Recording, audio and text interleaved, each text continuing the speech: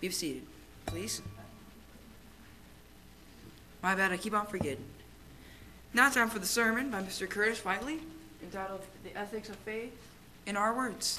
Looks like a good one.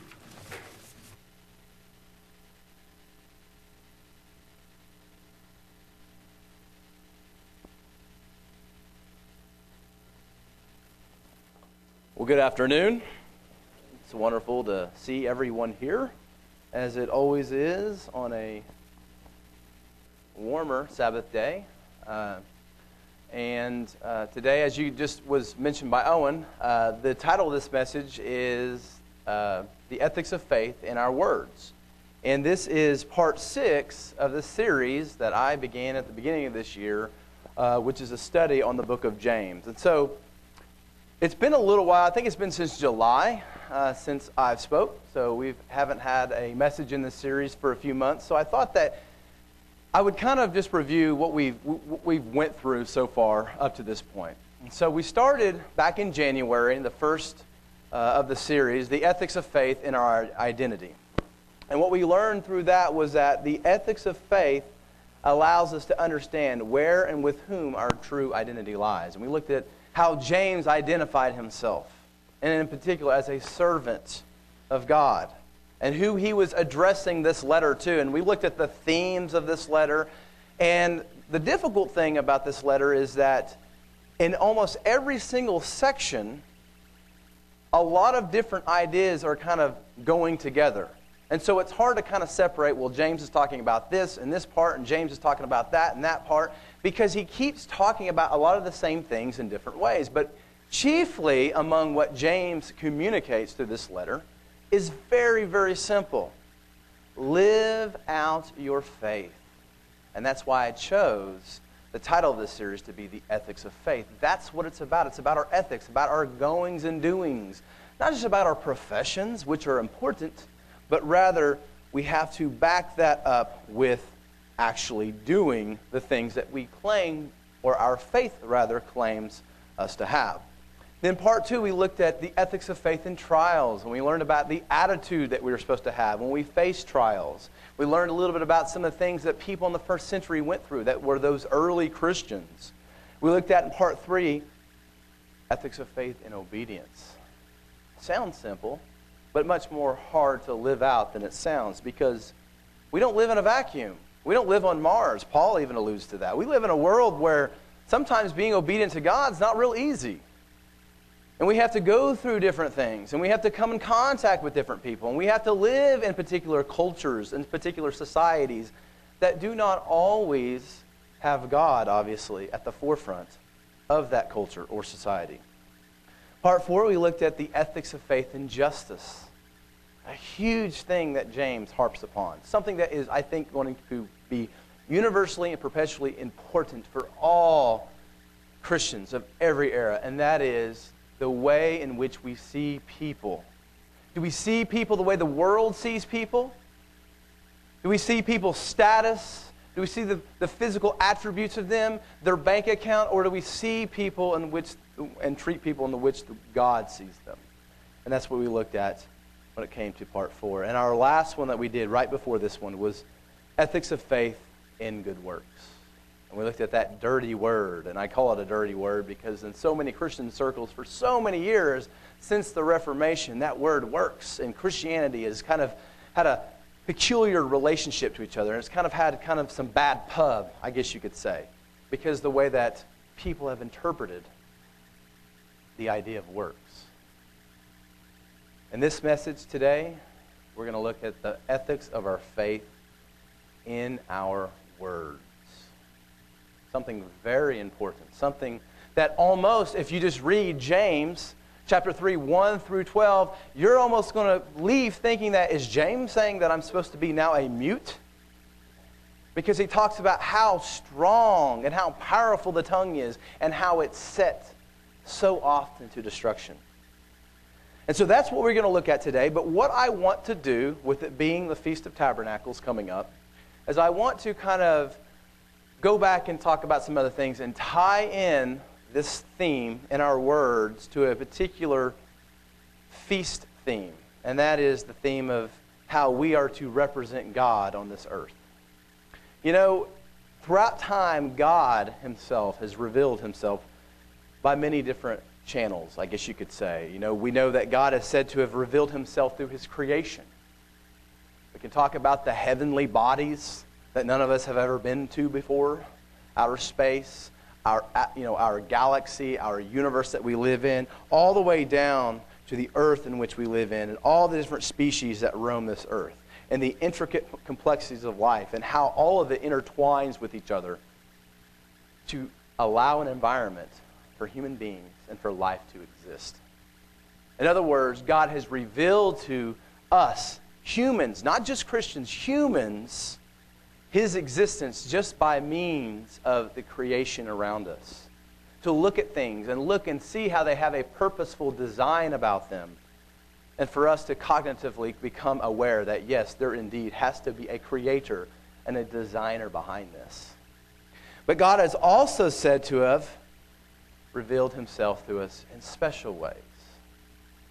We call this special because God has actually entered into space and time throughout history to specifically reveal himself to either a particular person or a particular group of people. We all know about the burning bush, right? A burning bush. God has revealed himself through a burning bush and the story in which we have through the Bible. He's revealed himself through visions, through dreams, through talking donkeys, through smoking mountains, and, of course, through other people, through prophets. The primary means that God would reveal himself throughout all of the Old Testament was by means of a prophet. Moses, Joshua, the judges of the Judges period, Samuel, and others. And all of these examples, God intervened in the affairs of human beings to both negotiate and communicate his will to his people Israel. We flip it over to the New Testament, we see that God has chosen to reveal himself in a different way. Let's go to John, the first chapter. A very famous string of passages. The prologue of John, verse 1 of John's first chapter says, "In the beginning was the Word, and the Word was with God, and the Word was God. He was in the beginning with God, and all things were made through him, and without him nothing was made that was made. In him was life, and the life was the light of men. And the light shines in the darkness, and the darkness did not comprehend it." This is an obvious borrowing of Genesis, the first chapter. Genesis 1:1 says, "In the beginning God created the heavens and the earth." And here we see that John is borrowing from that language. And if we skip down to verse 14 of the same chapter of John, speaking about that word logos, which is the Greek word, the word that, kind of hard to say this, but the word that John is using for word in English is the Greek word logos. And it has a lot of different meanings. And that's not so much what I'm trying to get into. I'm trying to get into how John is presenting this. But when we go down to verse 14, he says, "And the Word, the Logos, became flesh and dwelt among us. And we beheld his glory, the glory as of the only begotten of the Father, full of grace and truth." And one of the most interesting parts of this verse is by that word that he chose to use. Of course, in the beginning, he's talking about the Logos. But when he goes to verse 14, he uses the word, it's a Greek verb here, eskaneo. And it means dwelt. In the English is what it comes out to. But it means to pitch a tent or to dwell temporarily. Some translations, we see that he pitched a tent among us. He tabernacled among us. And we know that tabernacling is a temporary thing.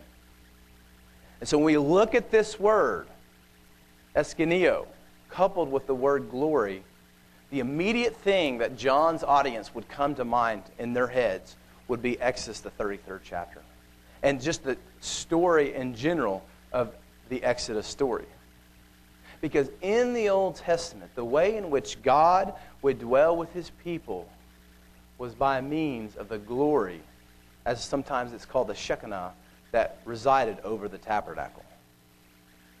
And in the story of Exodus, the 33rd chapter, verse 7 through 11, I'm not going to turn there just for the sake of time, but you can turn there at your own convenience, and you've probably read it before. But it's the story about how God spoke with Moses face to face. God and Moses. Of course, we can talk about, well, how much of God's glory did he really see? There was smoke. God probably masked his glory for the purpose of not annihilating Moses. But afar off from them, at the edge of the camp, was the people watching this event take place. And from that point forward, we see that God's glory dwelt with Israel by means of a cloud by day and a fire by night. And right here, we see, starting in John, the first chapter, verse 15, if we go back to that, we see John is telling us something, that something has changed in the history of this world. That God has chosen to do something different, which was, of course, from the very foundations of the world as far as his plan. In verse 15, right after that passage about how Jesus dwelt, we all know that this word was a reference to the one who became Jesus. But at verse 15, it says that John bore witness of him and cried out, saying, "This was he of whom I said, he who comes after me is preferred before me, for he was before me. And of his fullness we have all received, and grace for grace. For the law was given through Moses, but grace and truth came through Jesus Christ. No one has seen God at any time. The only begotten Son, who is at the bosom of the Father, he has declared him." All of this that we are reading is probably a refresher. We've all been exposed to these passages in the Bible. But what we are seeing taking place at this very moment that John is presenting, this Logos that has become flesh and has dwelt among us, and we have beheld his glory, is he's making a comparison between Moses and Jesus. Because all of the Jews, all of Israel would know that when it came to dwelling with God, that their heritage, that their beginning story, as far as it goes back from leaving Egypt, all came down to Moses communicating with God and Moses being the lawgiver. Of course, God's the lawgiver, but Moses was a type of mediator between the people and between God. And John saying, at this very moment, that changed. Because in the Old Testament, subsequent years after this, what we see is that when Israel wanted to know what God was thinking, what God was doing, what God desired of Israel, what would they do? Is there a word from a prophet? They would wait for a prophet by means of which God would communicate his will to the people of Israel. That is over. At this point in time, John is telling us that we do not, from afar off, behold the glory of God anymore. But the glory of God has now been revealed through Jesus, through this one that was the Word that became flesh and actually dwelt among us. He has declared them. Let's go to Hebrews, the first chapter, just to look at this, to see how Hebrews presents the same idea. Hebrews, the first chapter, another very popular passage or string of passages.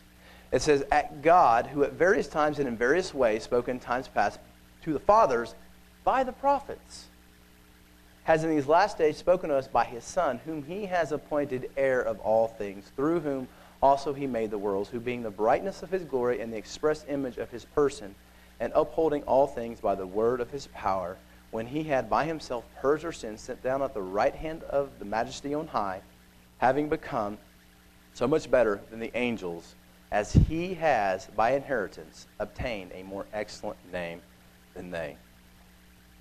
Hebrews is telling us about that idea that the prophets of old all acted as a way, as a mediator between the will of God and God's people. And through Jesus, that has been replaced. We don't have to wait for a word from the Lord. We don't have to wait for a prophet to rise up. Does that mean that we don't have ministers? Does that mean that we don't have people that God has called to do a particular work? Of course, that's not what that means. What that means is that now, through Jesus, God's glory has been revealed to all of us. And my whole reasoning for presenting this to us today, in a context that we're talking about our speech, which is coming in just a minute, is Just as Jesus has revealed the glory of God to us, we now have the responsibility to represent that glory within us to the world. We know that Matthew, the 5th chapter, we're not going to turn there for the sake of time, is the beginning of Jesus' Sermon on the Mount. And two particular things that Jesus talks about in the Sermon on the Mount was about how you are to be us, not just you. He's speaking to the people at the time, but he's talking to all of us who are followers of him, that we are to be the salt of the earth and the light of the world. We have the responsibility, as Jesus has revealed his glory, as God has revealed his glory through his Son, Jesus Christ, and they live within us now. We have the responsibility to represent them on this earth and act as salt of the earth and as light of the world, or lights of the world. We live in a decaying world. We live in a world that is perpetually and constantly, obviously, getting further and further away from the ideals of what this book right here believes in and teaches and promotes. And so we as Christians are to act as salt to slow down that process, to promote righteousness in this world, especially as it comes from the church. And we are also to be light of the world by means of understanding that it's not us. We're not the light. We are rather reflectors of that light. I've mentioned this analogy before, and I'll mention it again, but just as the moon, the light of the moon receives its light as a reflection of the sun, the greater light. We, as Christians living on this earth, must reflect the glory of our source, which is our God and Father in Jesus Christ. And so with all of this, I want us to look at what we're going to talk about today, and I also want us to keep in mind, going off to the Feast of Tabernacles, looking at what it represents, hearing messages about what it represents, and realizing that in all, it represents a future time, but also it represents, or it's a reminder for us, how we're supposed to live today. The kingdom of God has not been established on this earth. But just because it's something that's future doesn't mean that we are supposed to wait to the future to behave as if we are being ruled by the kingdom of God. And we have to remember that when we come into contact with people, as we all know, and it sounds cliche, we are representing Jesus Christ and God the Father. And one particular way that people will be able to see if that glory of Christ is truly and faithfully being represented by you is by the way you talk, by your speech, by our speech. Not just mine, I'm saying it to all of us. So let's look at James, the 1st chapter. Let's look at James 1. And let's look at what he has to say, because he's actually probably having a particular group of people in mind, but it can be casted to a wider audience. And I'll mention what I mean by that in a minute. But James, the 1st chapter, I'm just going to go ahead and read all 12 verses. It says, "My brethren," I'm reading from the New King James Version within this string here, "My brethren, let not many of you become teachers, knowing that we shall receive a stricter judgment, for we all stumble in many things. And if anyone does not stumble in word, he is a perfect man, able also to bridle the whole body. Indeed, we put bits in horses' mouths that they may obey us, and we turn their whole body. Look also at ships. Although they are so large and driven by fierce winds, they are turned by a very small rudder wherever the pilot desires. Even so, the tongue is a little member and boasts great things. See how great a forest a little fire kindles? And the tongue is a fire, a world of iniquity. The tongue is so set among our members that it defiles the whole body and sets on fire the course of nature. And it is set on fire by hell. For every kind of beast and bird, of reptile and creature of the sea is tamed and has been tamed by mankind. But no man can tame the tongue. It is an unruly evil, full of deadly poison. With it we bless our God and Father, and with it we curse men and have been made in the we curse men who have been made in the similitude of God. Out of the same mouth proceed blessing and cursing. My brethren, these things ought not to be so. Does a spring send forth fresh water and bitter from the same opening? Can a fig tree, my brethren, bear olives, or a grapevine bear figs?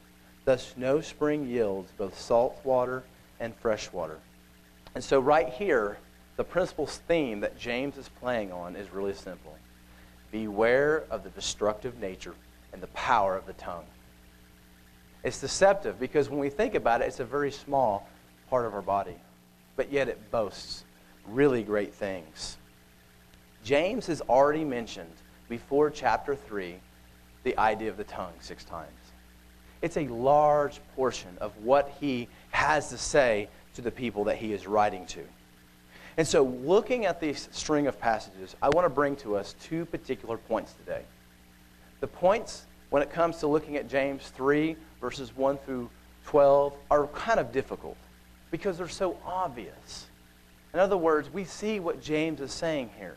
But how can we pivot to understand? In other words, how can we apply this to a more general idea within our own lives? Are there other things that undergird maybe problems that we might have when it comes to not having the right speech? And so with that, I want us to look at 2 particular points today. I'm going to read number 1 real quick. My first point today is seek to elevate the glory of God with our words, not ourselves. Seek to elevate the glory of God with our words, not ourselves. Right here, James is in particular talking to teachers. He says, let not many of you become teachers. Now, if you take it just at that, that just might really, shorten down the audience in which James is talking to. Because many of us don't desire to be teachers. There's less teachers than there are teachers, obviously. And so what we have to do in looking at this is we can see that there's a lot of points that we can derive from this. And one of them is that really, in reality, we are all teachers. If you are a parent, you are a teacher. If you are in a particular situation where someone asks you a question, I know you're not a formal teacher, but you are in a teachable moment. Whether we are actually teachers or not, as far as profession or at church or at work, does not mean that we actually don't have teachable moments. That we don't have situations where we have to use our tongue and we have to instruct. And so with this, that's what I want us to be aware of. It's not just teachers that can apply these principles to their life. It's all of us. Because all of us have to use our mouth. All of us have to speak and communicate. That is, if we are able. Of course, there's other ways if we are not physically able to talk, to communicate. So I want to bring with us today, at looking at that point, seeking to elevate the glory of God with our words, not ourselves, I want to bring out something I read this week, or 3 points within this point that I read today, or this week in preparing this message, from a guy by the name of Bob Deffinbaugh. Bob Deffinbaugh is a pastor. He writes all different types of articles on book studies, and I have kind of grown to really like his writing style.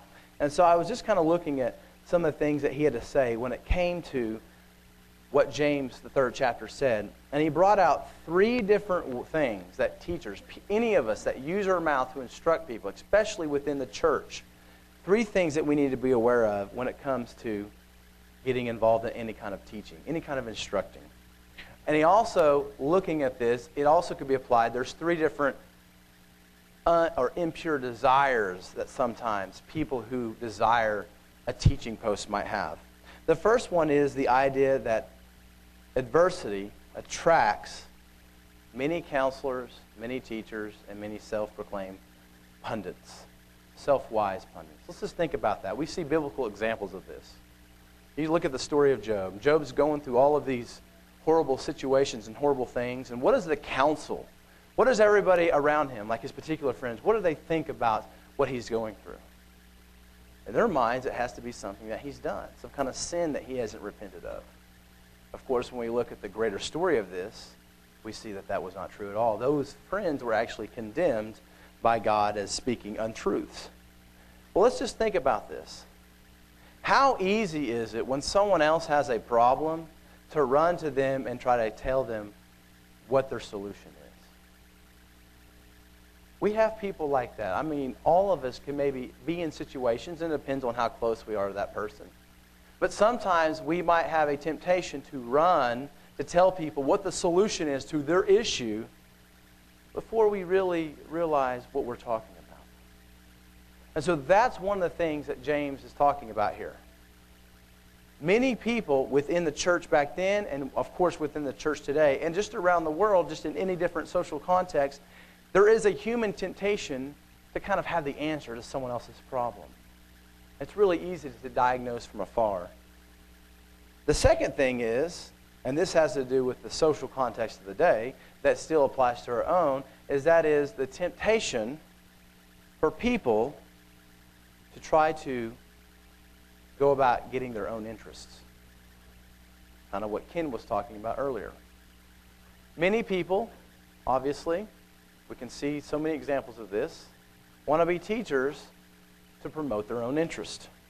We see in Acts, the 20th chapter, you don't have to turn there, Paul actually warns the elders at Ephesus, telling them that people, even among the people of Ephesus, will rise up and try to deceive many and try to bring a following after themselves. Now, I don't think that many of us have to think very long and hard to see that the history of Christianity for the past 2,000 plus years, there is no shortage of self-righteous pundits, of religious gurus, of self-claimed prophets that claim that they have some special knowledge, as Ken was just mentioning too, and have tried to gain a following. In our own context, in our own history of the Church of God, maybe you've experienced this personally. There is no shortage, of course, from individuals trying to come up and rise up and get a following. But in some ways, it's interesting when we look at our culture and our society, because we can actually ask the question, does our culture almost facilitate this mindset? What kind of culture we live in? We live in a culture of specialization. That's not always a bad thing. Let me explain. We live in a society where everyone has a specialty in life. You have doctors, you have lawyers, you have plumbers, you have engineers. You have all different professions. And we living in this culture, we've become accustomed to go to that particular expert that we need to go to when we are in a particular need that's relevant to that particular expert. We go to our doctor to tell us what medicine to take. We go to our mechanic to tell us what type of oil to use in our car. We go to our dentist to tell us what type of toothpaste to eat. Or not eat, excuse me. I hope you're not eating toothpaste, but to use when you brush your teeth. We live in a culture of specialization. We have gotten, I'm not saying we personally, I'm just saying our culture, we've gotten used to relying on people that are experts in different fields for whatever need we may have. And that's not always a bad thing. It, to an extent, is a testimony to God's glory himself, because he's given us the ability to reason. We do need specialists. We can't know all things and everything about everything. So it is nice to be able to go and see someone that specializes in a particular area. But what happens when that starts bleeding into our spiritual life? Because I think in a large part of that culture has kind of bled into religion, and in particular to the church. And I'm not talking about this church, I'm just talking about just Christianity in general. People want to be told not just what medicine to take, not just what kind of toothpaste to use, not just what kind of oil to put in their car, but what to believe theologically. What to do, or what the right thing is according to the Bible. We literally live in a culture of specialization to some extent that it has actually, in some context, I think created a society where the seeking of a person after God ends at Mr. Oracle's words. to borrow the language of Ralph Martin. So we can just think about how our culture almost to an extent kind of feeds this monster. And the reason I brought this up is because I have personally experienced this. Seeing churches, and this is not a condemnation whatsoever, but seeing some who don't want to hear anyone else but that particular individual. That don't want to read anything else but that particular individual. That don't want that person to stop talking after an hour and a half. This is, promise I won't go an hour and a half. But I have seen that demonstrated, and it has something that has came to my mind in looking at this and looking at our society and our culture. The third thing, this is a contextual thing as far as the day in which Jesus was living, in which James was writing here. The status of teacher. There is something to be said about the status that teachers were afforded in the first century, which was a very prestigious position.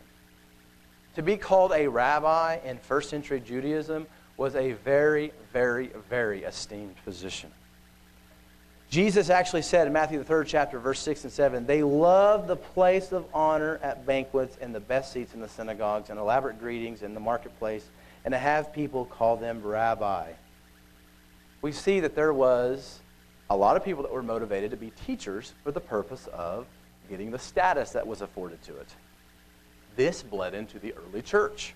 We see in different passages, for example, Matthew 13, Acts 13, 1 Corinthians 12, you go read those on your own time. We see that people that came out of first century Judaism brought with them that idea of seeking offices of teaching for the purpose of the status that it afforded.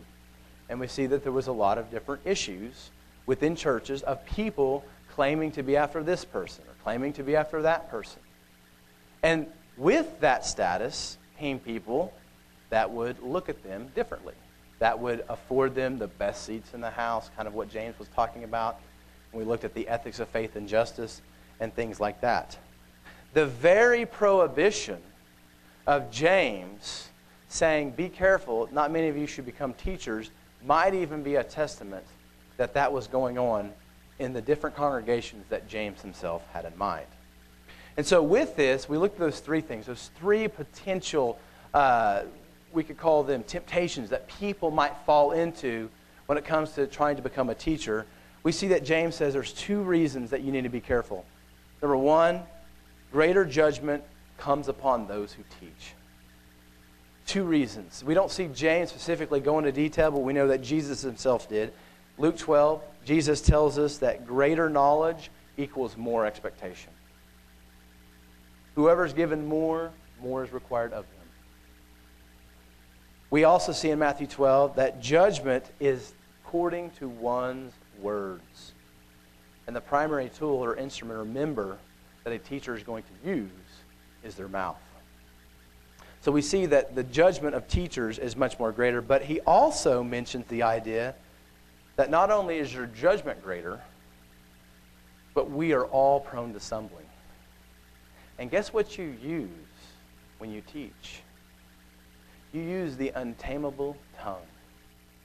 So therefore, all of us have sinned and fallen short of the glory of God. All of us stumble in many ways, as James says. And stumbling, basically, Paul actually uses this term, talking about sin tripping us up, making us stumble. And we see that the tongue is one of the greatest instruments, members, that makes all of us stumble. Okay? So skipping down, let's look at James's illustrations. James gives us two illustrations. Well, he gives us more than two, but he gives us three. But we're going to look at those first two. This right here, I think, is almost self-explanatory. So as James is talking about how, be careful about being a teacher. You have a greater judgment whenever you become a teacher, and all of us are prone to stumbling, and when you stumble and you make someone else stumble, obviously you're going to have more judgment come upon you. But James is also concerned with just how destructive and how powerful that tongue just is, that speech is. He actually gives two illustrations. One of them, he talks about the bits in horses' mouths. I'm not familiar with horses. I've been around horses very little, but I know enough to understand that the piece of equipment that they use to control a horse is bits within the mouth, or at least it was in this context. And so you have this huge horse, this large, I'm guessing that a horse is anywhere from 500 to 800 pounds, huge horse, but yet it's controlled by a very small bit that fits in the mouth. You control the bits, you control the mouth, you control the entire horse. The other illustration has to do with, of course, a large vessel, a large ship.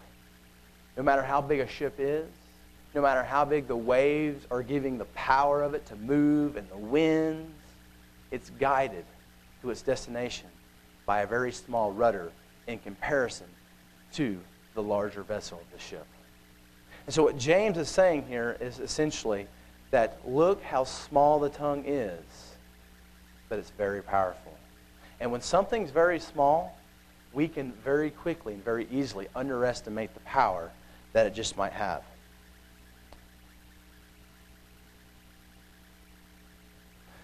Let's go ahead and read that verse one more time.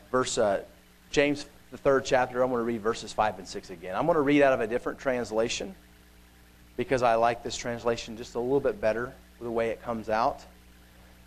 It says, this is the Net translation, that's the New English translation. It says in verse 5 of James 3, "So too the tongue is a small part of the body, yet it has great pretensions." Great pretensions, meaning that it boasts great things. The tongue. Look how the big things that the tongue says that it can do. We talk all the time. You might hear in a culture, people, they can talk all they want to. People can talk real big talk. Real big things. Things that they themselves are really not capable of doing. We see this, of course, in sports. Smack talk, as sometimes they like to use the term. The tongue boasts great things. Think how small a flame sets a huge forest ablaze, and the tongue is a fire. The tongue represents the world of wrongdoing among the parts of our bodies. It pollutes the entire body and sets fire to the course of human existence, and is set on fire by hell. Let's just think about the negative things that a tongue can do. A tongue can start wars. A tongue can start rumors, obviously. It can cause divorces to take place. It can cause loss of friendships, loss of employment. Interesting little illustration that James here uses is the idea of the tongue being related to the small flicker of a fire and starting a forest ablaze. In that same article that I was reading when I was preparing for this message by that author by the name of Bob Deffinbaugh, he mentioned a trip that he took to Montana one year. And when on that trip, he saw the aftermath of a large forest fire that had broke out in the area of Montana that he was in. He was told by a friend that the way in which that forest fire that destroyed, hundreds of square miles of forest, was started by a grasshopper jumping onto an exhaust muffler, setting on fire, catching on fire, and then jumping off.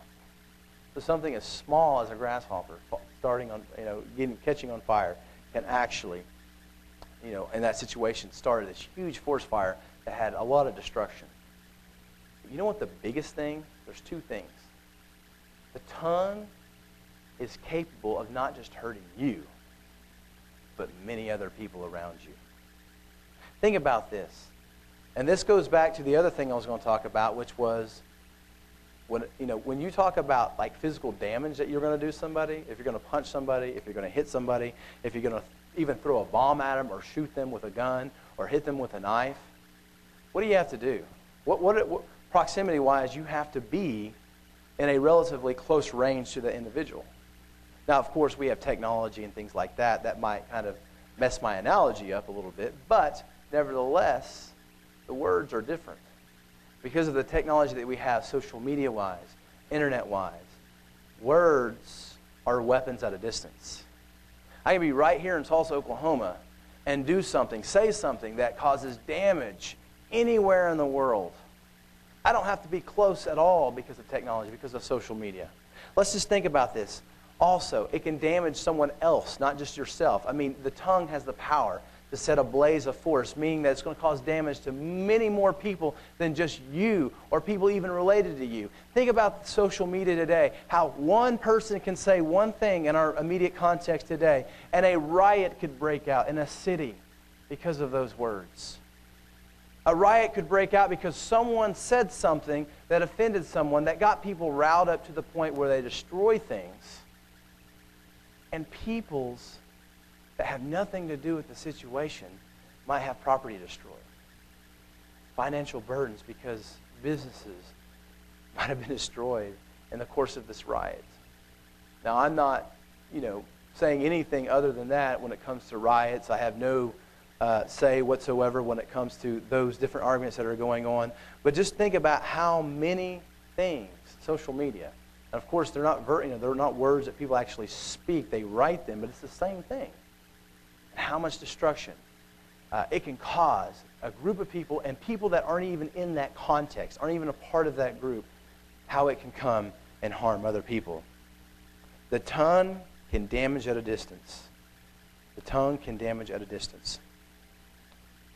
Let's move on to that second point. My first point was simple. Okay? Make sure that we are having a heart that's bent on glorifying God. Glorify God with our words, not ourselves. At the heart of a lot of what James has to say about the tongue getting us off track and getting us in situations that can cause a lot of damage is the heart. The heart. Jesus says in Luke 6, verse 45, a good man out of the treasure of his heart brings forth good and evil. Man out of the evil treasures of his heart brings forth evil, for out of the abundance of the heart his mouth speaks. We don't just randomly say things, but the things that we say, the things that come out of our mind or out of our mouths, come from our hearts. They come and they are a mirror to what we really think, to what we really believe, to what really is in us. And so my second point for today is to purify our heart. If we want to glorify God with our words and not ourselves, if we want to overcome the tongue, then we must make sure that our hearts are purified, that we are seeking to have a heart set after God, not after ourselves. Reading on in James, the 3rd chapter, verse 7 through 12, it says, for every kind of beast and bird, of reptile, and of creature of the sea is tamed, and has been tamed by mankind. But no one can tame the tongue. It is an unruly evil full of deadly poison. With it we bless our God and Father, and with it we curse men. And that we have been made in the similitude of God, or who have been made in the similitude of God. Out of the same mouth proceed blessing and cursing. My brethren, these things ought not to be so. Does a spring send forth fresh water and bitter from the same opening? Can a fig tree, my brethren, bear olives, or a grapevine bear figs? Thus no spring yields both salt water and fresh. Right here, James tells us something that is a very interesting anomaly. Here you have the tongue, the small little body part, small little member of a human being. And then he talks about every single creature, elephants, tigers, buffaloes. Mankind somewhere has been able to tame every one of them, or do something, domesticate them, to be able to use them for their own ability. We can make elephants roll and command. We can make snakes lay down. We can make and teach monkeys to draw. We can do amazing things as human beings with other portions of the species of creation. The one thing that man cannot tame, the one thing that man cannot subdue, is the tongue. That is really enlightening. I mean, that just shows you how powerful the tongue is and how serious that how serious that James is. It says, but no man can tame the tongue. It is an unruly evil full of deadly poison. Notice how James seems to link the tongue as if it is in and of itself an actual species. A species that's actually more dangerous than lions, more dangerous than elephants or tigers or rhinoceroses. All of these huge animals, all of them are more tameable than the tongue. None of them have the unruly evil, the restless evil, as some translations bring out this term. None of them have the level of deadly poison. Interesting little passage that's in Psalm, the 140th chapter, verse 3. It says, they make their tongue as sharp as a serpent's. The poison of vipers is on their lips. Talking about the unrighteous. Just talking about how strong and how full of venom, metaphorically, of course, the tongue can have to cause destruction. But here's the double-edged sword of it. Do we become mute? Do we just stop talking altogether because the tongue cannot be tamed? How do we still proceed to proclaim Jesus Christ when we understand how dangerous it is when we're treading on ground and we are using a member that's untamable, or at least to an extent, carnally untamable?